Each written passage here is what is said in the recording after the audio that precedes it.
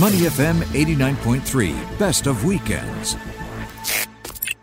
Let's talk about the future of finance and what that means for transformation that's happening globally within the financial services sector. Let's talk now to Robin Nyack, Chief Strategy Officer, TBWA, the disruption company, and Belinda Sim, the Strategy Director and Head of Culture at TBWA, about this Future of Finance 2021 report. Happy to have both of you on. Very well, thank you. Great to be here. Thanks for having us on. Yeah, how you doing, Belinda? Yeah, pretty good. Good. I'm good. Awesome. Happy to be here. Robin, why don't we start with you? Give us the highlights. Give us an overview of this Future of Finance 2021 report. Why did you do it, and what is its top line? Yeah, absolutely. So I think there's a couple of key sort of moving parts in this sort of conversation. The first is around finance. And it's interesting listening to your guest just now on AWS talking about some of the financial brands that they work with. But I guess one of the challenges we identify is that finance is complicated, it's intangible. It's very hard for people to imagine what a mortgage or what a unit trust looks like. And so we tend to find a lot of the marketing and presentation of financial services is very familiar, very conventional. And I mean, I've been in Singapore 30 odd years now, and I think some of the work I see coming out to market today resembles the work I saw in 1991 when I first arrived, and that's an issue. And the second point is around culture, and culture is constantly changing and evolving. And I think so many brands think about the consumer, but the consumer is kind of a moment in time when you're actually in the process of buying, and culture is something that impacts us all the time. So what we wanted to do is kind of understand all of the things that impact people as human beings and start to look at how that impacts the way they are engaging, building, and making the most of the financial opportunities that are actually available to them these days. Robin, just to follow up before we jump to Belinda, when you say culture and culture's impact on money, what do you mean by that? Do you have any specific examples? Yeah, so I think, if you look at the way people traverse through life, marketers typically look at them through the lens of when they're buying, right? So they look at them as a consumer of a car, of a phone, of a what have you. And everything comes down to that sort of process of getting people to understand your brand, try it out, maybe come and buy it or tell other people about it. But culture is the stuff that's always around us. It's kind of the universe of experiences that we face. So that includes the news, it includes shows like yours that are impacting the way people are thinking about things. It impacts music, it's politics, it's sport, it's all the different factors that compete for the attention of people and are shaping the way people see the world. And consequent to that, we see some major movements happening. We see people moving towards a more sustainable environmental viewpoint. We see people moving towards more healthy eating viewpoints. And as financial consumers, you'd go, well, that has nothing to do with us. But actually, it completely does, because the way people are conditioning their way of thinking impacts all of their choices. And those are things that are often missing in the marketing agenda, we find. We're talking with Robin Nyack and Belinda Sim, both of TBWA, the disruption company, about their new Future of Finance 2021 report. And Belinda, if I can just switch over to you, it talks about virtual advancements and transforming financial habits. Give us a little bit more background on what that looks like in relation to your report. I think money is becoming, increasingly intangible, right? We've seen like digital currencies, crypto, virtual assets, NFTs, and all that stuff, you name it, right? And I think one of the things that, we talked about in the report was, apart from financial wellness, improvements in financial literacy and all that stuff, what we're also seeing now is a lot of all these new innovations that are kind of posing a threat to the kind of progress and harming our relationship with money as well, right? If you think about it, right, there are studies where, people spend, the more they spend with a mobile wallet or credit card compared to what they pay with cash, right? The reason being is that, there's no visual reminder of money, right? And when you swipe a card, you don't really feel the same kind of pain as when you hand over physical cash.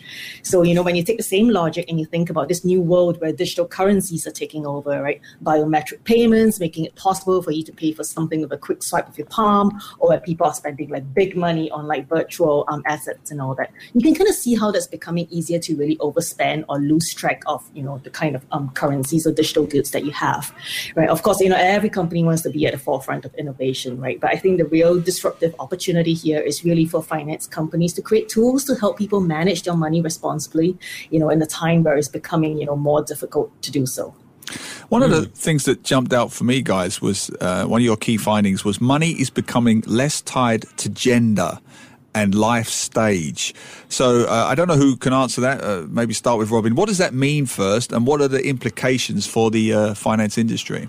Yeah, so I think in a lot of categories, but in finance in particular, there have been roles that have been set for generations. We talk about the breadwinner, the patriarch of the family. Right across the world, these things have been locked in. But what we're finding, it's partly to do with sort of a generational change and the cultural, inputs to the millennials and the Gen Zs coming through, is that attitudes to traditional roles have changed. And we also see more and more women in the workplace, more and more women in senior roles in the workplace. And so those simple attributions of a man does this and a woman's role is that just are being completely kind of reconstructed. And it's imperative, we find, for financial brands to recognize that and start to serve the real world. I mean, about 20 years ago, one of the credit card companies in Singapore built a credit card called the Ladies Card, right? And it was very much centered around this is the card for women. And it seemed like a really good idea at the time. But nowadays, women don't want separate products. They want to be kind of siloed, sort of put aside with something. What they want are brands that actually serve women the products and solutions they need. And the same thing applies to people of different ages. Young people want things that are relevant to them and the way they see the world. And indeed, older consumers, of which there's a lot of the silver generation, who are completely overlooked at the moment by companies across the board. And especially in finance. I mean, everyone thinks that once you hit 50, I must be planning my retirement because I'm over the hill. But actually, more and more people are actually building second lives and second careers and looking to do so much more, not just stop and retreat to the golf course. Yeah, it's interesting. There were four, I guess, some themes or shifts that you had highlighted in your report: outside the lines, breaking the money taboo, rich redefined, bringing back reality.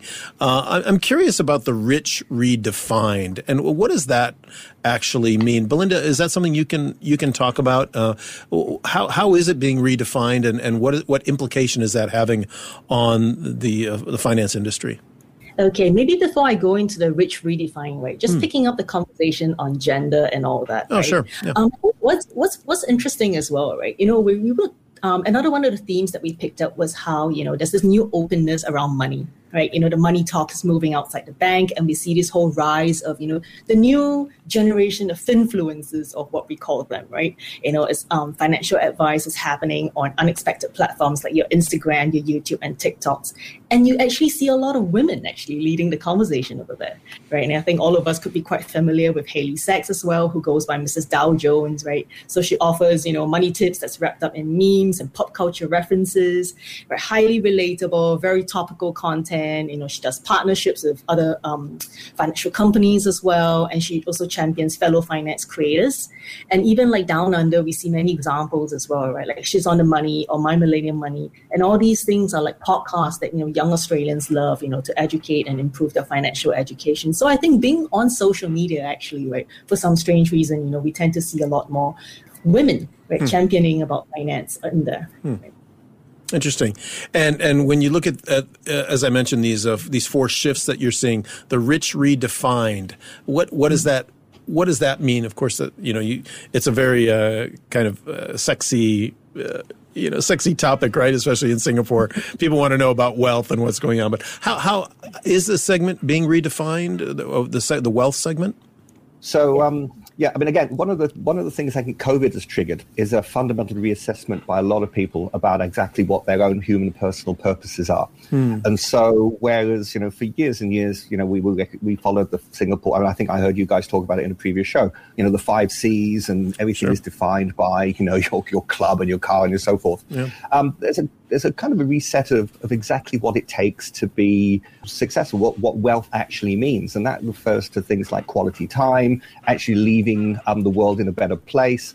And what we're seeing in other markets, maybe less so in Singapore, is that, people are prepared to live with a little bit less, but live I guess, more fulfilled, right? And then we see it again, I guess, you were talking about the hawker scene earlier, and we see people that are stepping out of corporate banking jobs and high-flying roles and kind of getting into cooking and into creating.